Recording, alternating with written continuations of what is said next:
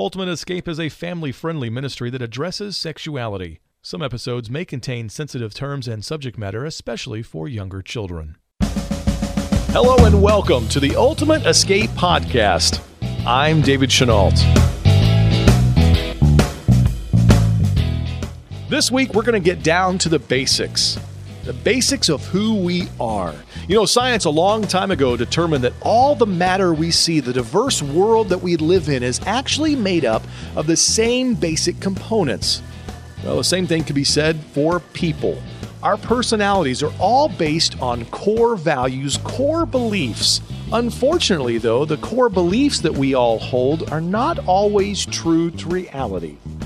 How we recognize those things, how we deal with those things, well, that makes up, again, who we are and how healthy relationships we have.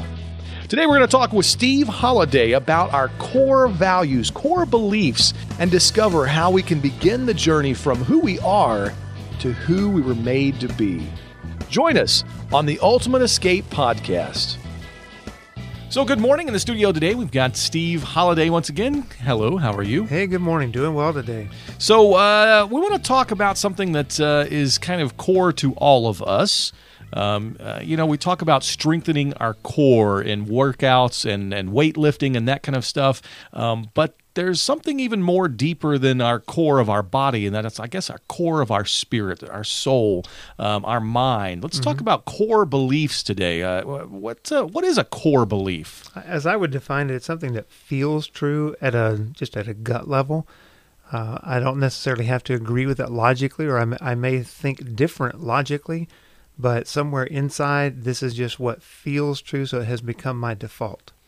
So what role does that serve then on a daily basis for us? I think all of us are guided by what feels true. When any kind of a situation where we're reacting subconsciously, whatever feels true, what that set of beliefs that have been adopted over a lifetime, that's what we respond from. If we look at thought, feeling, behavior as a triangle, my behavior is guided by what I think and what I feel. So the emotional energy in that moment, and what either what I believe or what I'm thinking, those two working together produces behavior.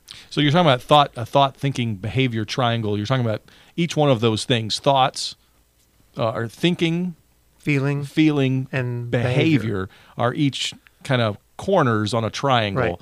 Together, and so as one moves, the other two move. Right, each one is affected by the other two. Mm-hmm. Okay, so and we've talked a little bit about that in the past, I believe, about the idea that it's all interconnected. It's not, you don't have feelings independent of everything else. Right, and so in terms of these core beliefs, now, and mention again, how does that fit into that triangle there? So that corner of the triangle, the belief or the thinking side, I would say has two layers. One, logically, just stream of conscious thought. What am I thinking right now?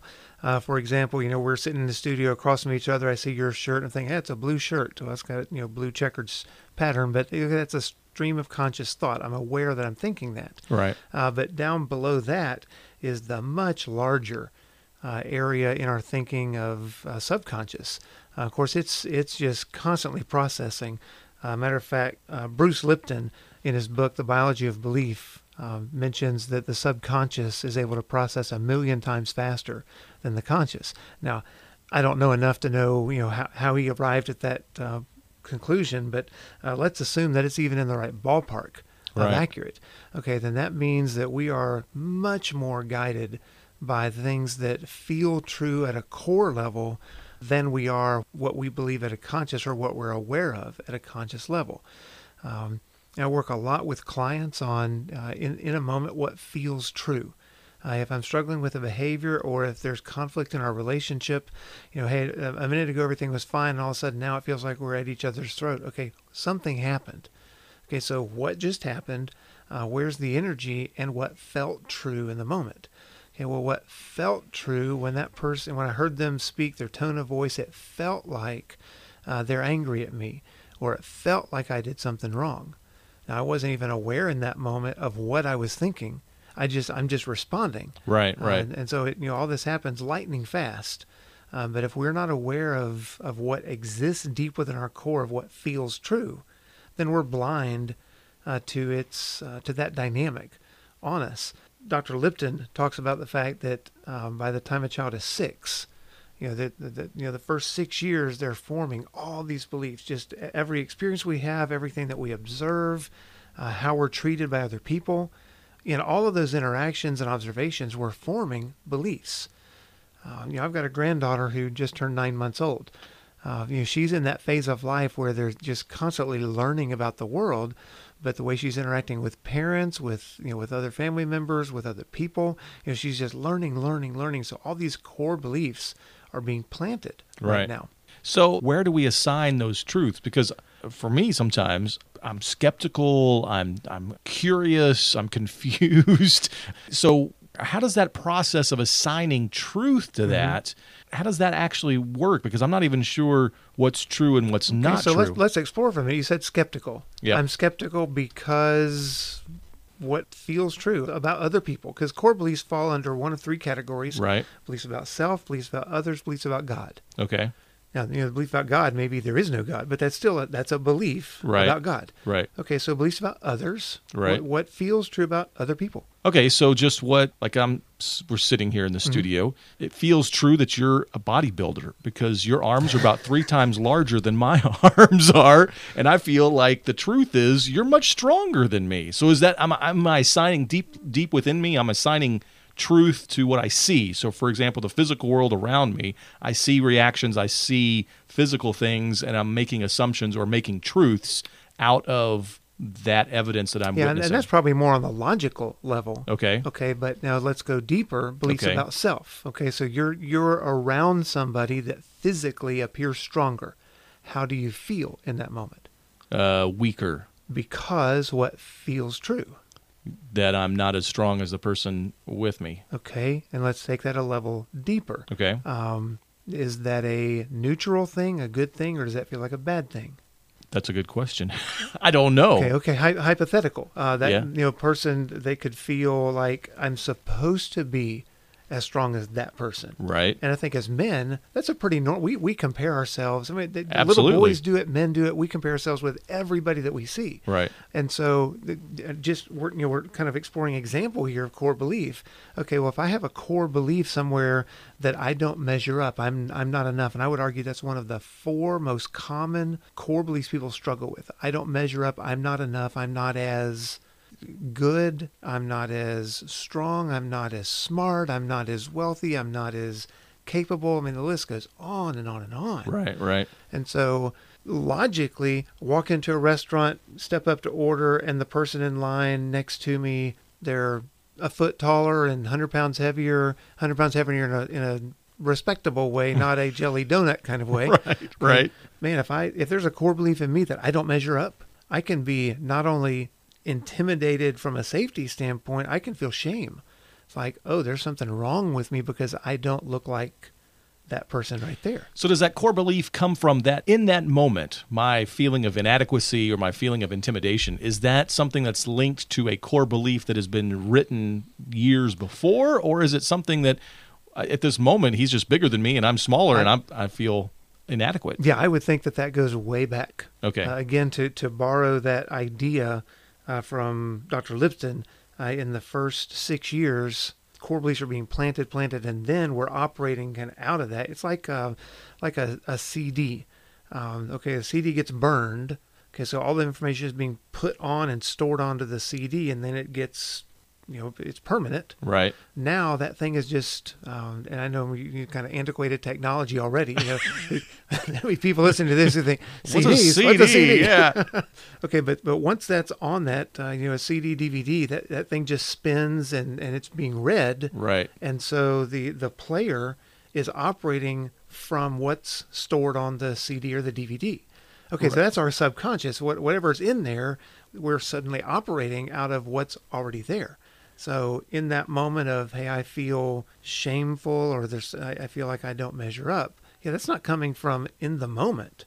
Right. That's coming from something that's buried way back there. And the inherent problem with CDs and why we don't use them very often in modern technology is because they are permanent. They're not rewritable. So if there's an error in there, or if I decide I like a different song, I can't change that CD. Once it's burned, it's burned. And so I've sought out a new technology that allows me to rewrite. Can we rewrite those core beliefs? Absolutely.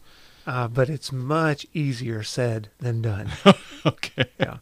There are some therapeutic ways of fast tracking that, but it basically allows the right and left hemispheres of the brain to bridge and connect, and it gives me an opportunity to process a trauma from somewhere in the past. And in doing that, I can peel apart the emotional impact from that. And now it gives me a chance to, let me look and see what felt true in that moment, what is true. And I can take the emotional piece out of that so that as I heal from that traumatic event, now as I move into the future, I don't get triggered to the same extent that I have in the past. Gotcha. So now when I'm in a similar situation, or when I see something, or when I feel that same feeling that I felt in the traumatic moment, I'm not reliving all of the emotion from that event. Right. And it becomes much more of my brain can process it as just it's a memory, it's a fact, it happened. But I'm not held captive by all of the emotional baggage that I would be otherwise. And correct me if I'm wrong, we've had this conversation before, similar conversation, that most of my behavior, if I am trapped in that kind of situation of a core belief that has been written permanently from way before, a lot of my behavior, whether I understand that's what I'm doing or not, is done to kind of try to do that myself, try to minimize that occurrence and that event so that it doesn't seem as powerful as, isn't that what we by default our defense mechanism is trying to do? Right, just it doesn't work. It doesn't.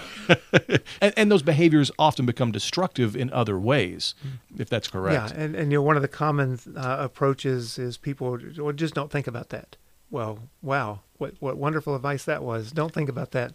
A totally ineffective attempt to just not have to deal with a trauma. But to come back to that concept of what feels true, that core belief. Right. Okay, so I'm in a situation, there's mental friction. I don't like what's happening, but I'm not able to do anything about it. Whether that's I'm trapped in an elevator, or I'm in a war environment and I'm being shot at, or explosions are going off, or I'm driving my Humvee across the desert, and I see the Humvee in front of me, get blown up by an IED. Mm-hmm. I'm powerless. I can't keep it from happening. And so all of what's going on is trauma. Now I get out of that situation. Okay, what feels true? I'm just driving my car down the road. Well, somewhere down inside, I'm back in the U.S. I'm driving down the interstate, but something inside is producing high level of anxiety because I'm driving down the road and it feels like something bad is fixing to happen. It feels like I'm not safe. Right. Okay, that's so that core belief that gets planted, whether it gets planted when I'm 2 years old, based on something that happened between me and my parent, whether it's when I'm 8 years old on the playground at school, wherever it happens. Once that belief gets planted, that's what I'm operating from. And I guess I'm glad that you brought up that example, because post-traumatic stress syndrome, which is a lot of times what we talk about, a result of that, we hear that in the news. We're familiar with that in terms of a military or a experience, overseas experience, something like that. We know soldiers come back with that. But the truth of the matter is that the trauma that occurs, although perhaps most popularly known in that scenario, it can be any kind of trauma. Right. And people can suffer from that similar debilitating results of what we would call post-traumatic stress syndrome from any kind of event, whether it's emotional or psychological, sexual, any kind of event that happens anywhere at any age. Right. And obviously with Ultimate Escape, what our ministry focuses on is sexuality. And so I work with many clients who are dealing with post-traumatic stress following whether it's a one-time sexual assault or lived through years and years of sexual abuse.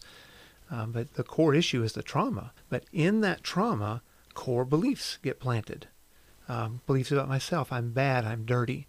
I'm I'm less than, I'm not going to be wanted. If a man finds out what happened to me, he's not going to want me in a sexual way. I'm speaking as a female who's been sexually assaulted, maybe as a child, or who's experienced a rape. Right. In fact, that's a very common. You're aware that Holly and I have done a lot of work in Uganda through the years. Mm-hmm. That's a very common belief there with rape victims, because in that culture, if a man's wife has been raped, he won't want her sexually anymore. And that's just the harsh reality of that culture. Now, I'm not saying it's limited to that culture. I found the same thing in Brazil.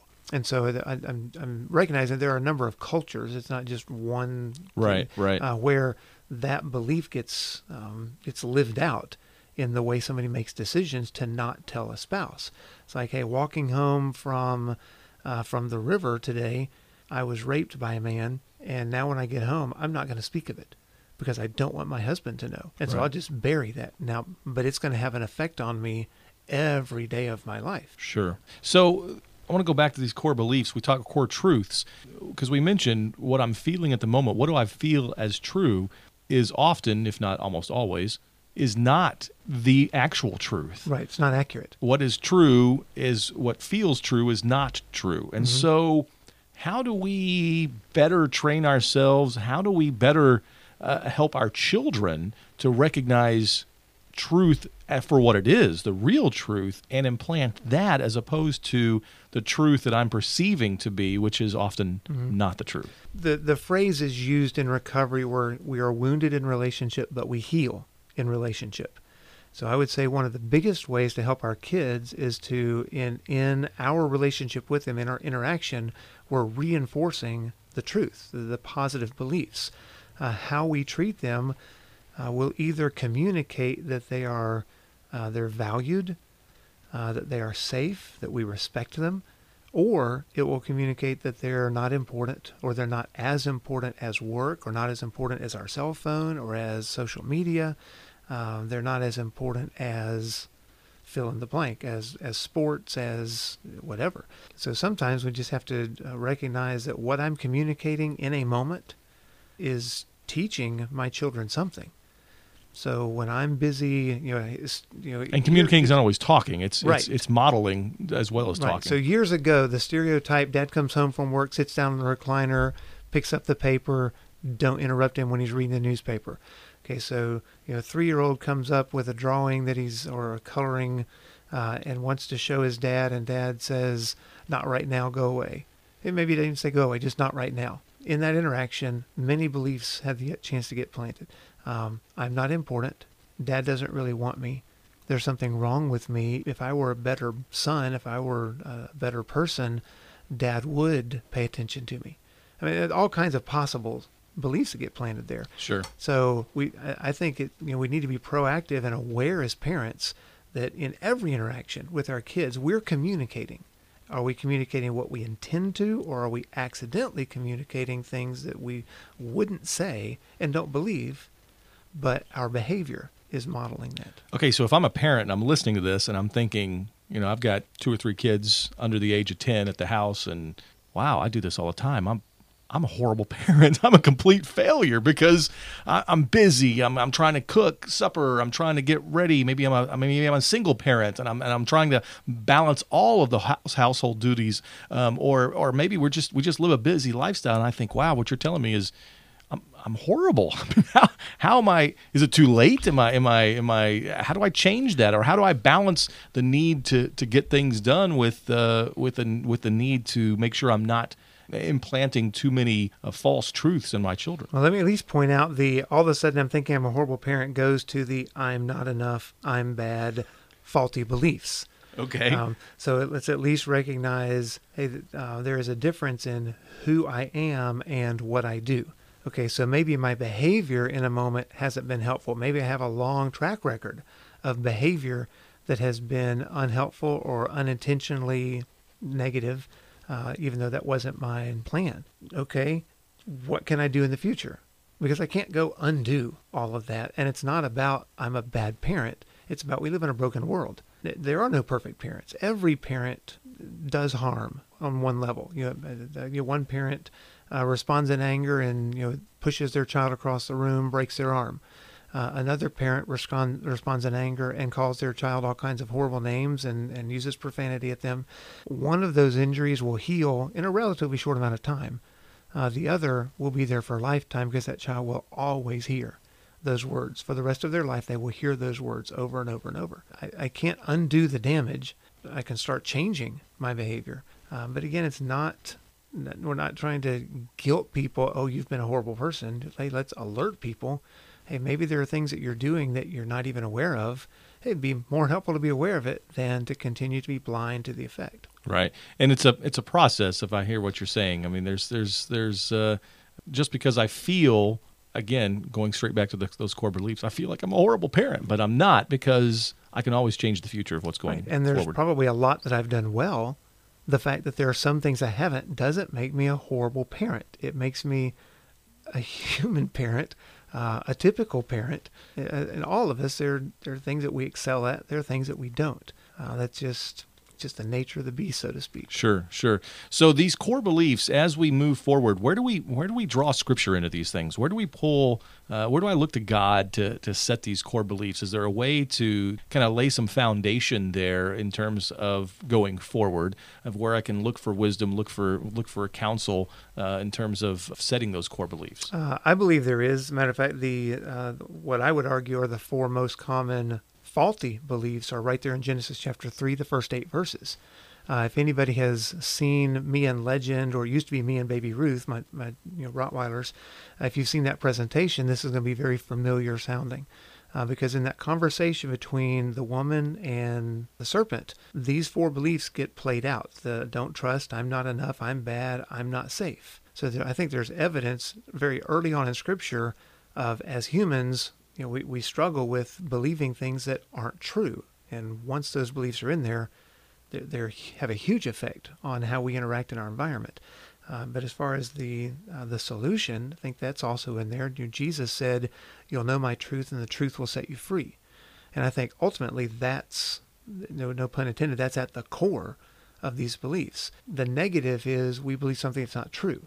Okay, well, the solution to that is being able to accept as true what is true. Again, the subconscious, it's not just okay, I'm just going to choose to believe it. It's more of a process of, something in there was first. So if the faulty belief was adopted early, it's going to take time and a process to begin to replace, okay, here's what feels true with what is true. For me, one of those core beliefs that got planted way back in childhood, people don't want you around, or me, so speaking from my experience, people don't want me around. I'm just a bother. Nobody really wants me. Nobody really likes me. And I was 36 years old before I even was aware that belief was in there. But I can look back at my history, and man, that makes so much sense. Why, when I walk into a room and I know people in the room, instead of going and engaging with people I know, I would just go stand aside somewhere or sit at the back of an auditorium. I noticed I did it. I had no idea why I did it. Because I believe people didn't want me there. People would rather me not be there. Well, no wonder I spent most of my time isolating myself. But now, when that core belief, which it's still in there, I can't just reach in and make it go away. Right. But the fact that I'm aware of it, now when I recognize, I'm isolating instead of engaging, I can override that with just a conscious choice. Okay, I know why I resist doing this, but I also know that what feels true isn't accurate. And so let me just make the choice right now, instead of being a slave to that core belief. Let me choose to do something based on what I know is accurate. And there are some people who consider me a friend. There are some people who like me around. I'm not saying everybody in the world does, but there are some people who enjoy my company. Is that the constant struggle, is trying to believe the truth, to convince yourself that the truth, the real truth, is the truth? Right. And the more those new neuron connections get formed and we reinforce them, the more those become default over time. But again, it goes back to interaction. We're wounded in relationship, we heal in relationship. So as I'm interacting with people and the way that they are treating me communicates the truth, reinforces the truth, that becomes default over time. So again, it would be nice if we could just fast track all of this and it was as simple as, oh, I know that's not true, this is true, boom, there we go. And sometimes it is that simple. Right. But there are other things that they just feel so true at a core level. For example, from us theologically, it just feels like God is so disgusted by my sinfulness.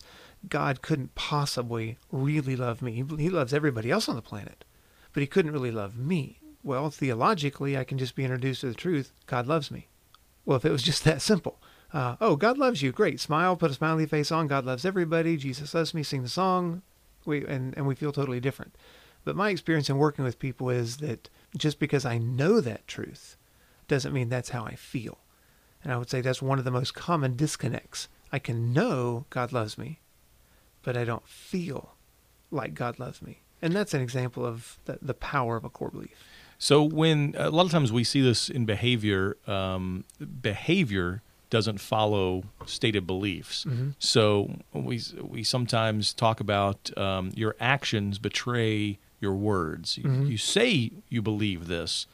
You say believe God loves me, mm-hmm. but then your actions are not congruent with that statement. Your actions are not consistent with the stated belief that you had. So mm-hmm. you say you believe this, but then your actions speak something completely different. And I guess, again, here we are in that triangle. That feeling part of that triangle is perhaps what's different, is what's changing that.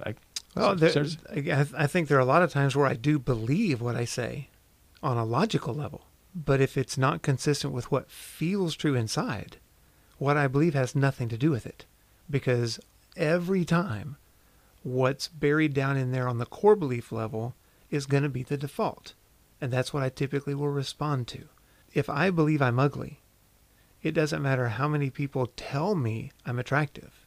And I think the world is full of attractive people who can't get enough of being told they're attractive. But somewhere inside, they don't feel attractive. Now, whether we're talking about Hollywood level or just, people in our communities that we interact with. Right. I think our world is full of people who it's insatiable.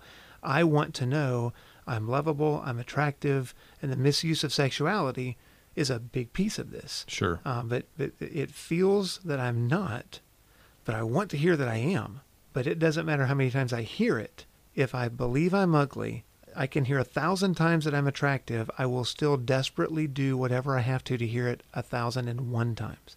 Because once that core belief is there, until I can find a way to pull it out and let the truth replace it, I'm always going to be a slave to it. And I guess social media is one of those things that has kind of amplified this whole process because we see all the messages coming in from social media and all the messages I'm putting out on social media.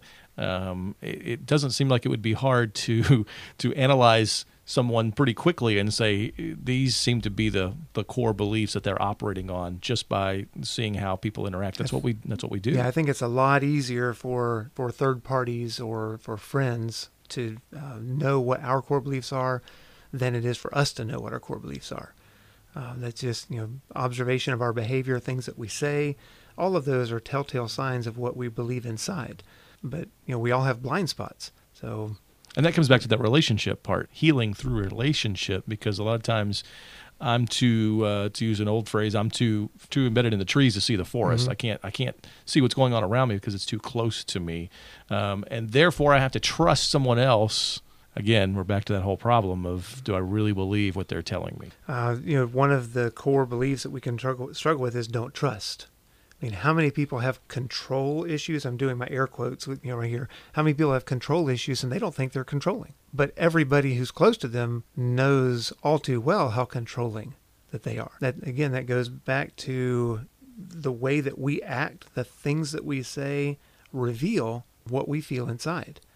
And so if I've got control issues, there's more than likely somewhere inside it feels like I can't count on other people won't do a good job, nobody will do it as well as I will, and all that comes from somewhere. I mean, we don't just pick our core beliefs, we develop them through some perception or reality. So the first step for healing, for me, if I'm approaching this, I'm listening to this and I'm saying, okay, so first, obviously, we're all broken, we come from a broken world.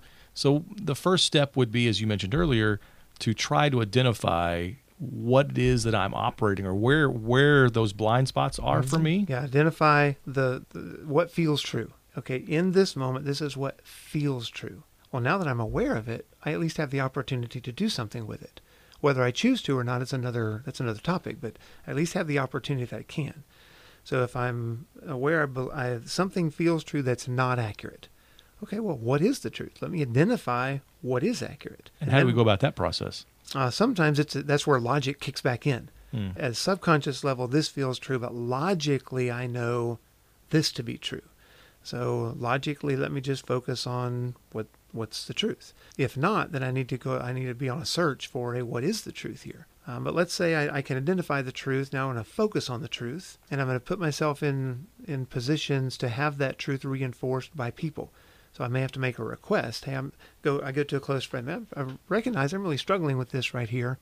Are there ways that you could help me with this, or are there ways that you see that this could be addressed? Healthy relationship should help reinforce truth. Unhealthy relationship will certainly reinforce the false messages. Mm-hmm. And then so basically community becomes the answer. Surround myself with healthy community, and in that healthy interaction, the what is true gets to be reinforced. And then I would certainly add in reach out to God. Matter of fact, if anyone has seen that presentation from Ultimate Escape, Transform Through Connection, again, what I'm saying right now is going to sound very familiar, which, by the way, it is available on our website, ultimateescape.org. Go to the parent portal, click on the media tab or mouse over media, and the drop-down menus there, just click on the Transform Through Connection. But I want to focus on the truth, surround myself with healthy community, and ask God for help, because there are times where it just takes God working in ways that only He can to take that false belief and remove it and replace it with the truth in a way that we can accept. Because there's a difference in I know it's true, but subconsciously I'm still resistant to being able to embrace it. Okay, so as we wrap it up, I want to ask a question, again, from a parent-child perspective, maybe a parent wanting to have more dialogue with their kids about this. What's a good first step around a dinner table, family time? What is a first step? How can we approach that subject, open more dialogue? Okay, let me go two different directions with that. One, just the idea of core beliefs, and just bringing up the term and giving a definition of what the term is, and give an opportunity to explore. What are things that feel true to you? Maybe safe to talk about things that feel true about other people, not in our family right now, because as a parent, if I say what feels true, well, if they say it feels true that that you hate me, we may not be in a good spot to have that conversation. Right. But let's just identify. Hey, what is something that feels true to you? And so that hopefully will help get some dialogue going. But on the other side of that is how do I begin to reinforce the beliefs that I want my child to have?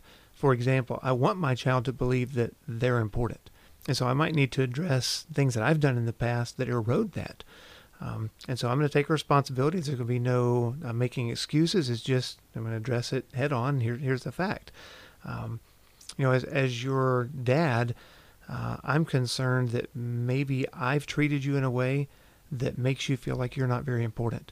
And that's on me, because I know I've done that in the past. And I apologize for that. I'm sorry that I've done that. I'm going to be more aware in the future of what I'm communicating to you when we're interacting. And I hope that my behavior and my words reinforce that you are very, very important to me. Now the burden's on me moving into the future to be aware and make sure I'm doing that as follow-up. And I think as a family, we have 4 children. My wife and I always value family interaction. We try to create situations where the family is spending time together. Technology oftentimes seems to be something that robs us of that, and so we have times where we say, no technology. We're just gonna have conversations. But it's interesting because when we apologize for that, and we're like, look, we want you to. Cell phones are going away. And we know we've made that mistake in the past. We're going to go forward with that. And we found it's very interesting. Kids are more than willing to call us out on those things. But it does open that dialogue that we can say, yeah, you're right. My wife has a job that centers around social media and centers around technology a lot of times. And so she is on her phone for business. Mm-hmm. But the kids will see that. And we go on vacation and they're like, you haven't put your phone down for 3 hours, Mom. And she's like, oh, you're right, but they are more than willing to call it out when given permission to do so. Mm-hmm.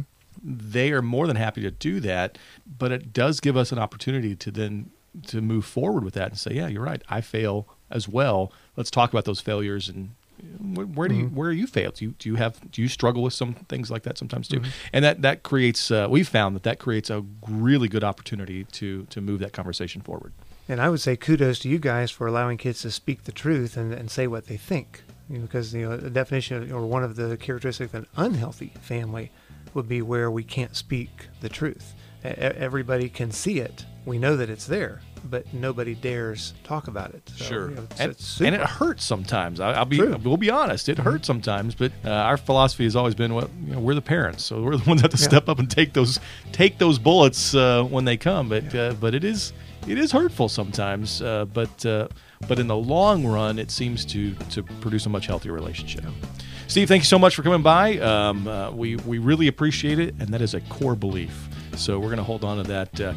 And that's going to do it for us today. Thanks again for joining us on the Ultimate Escape Podcast.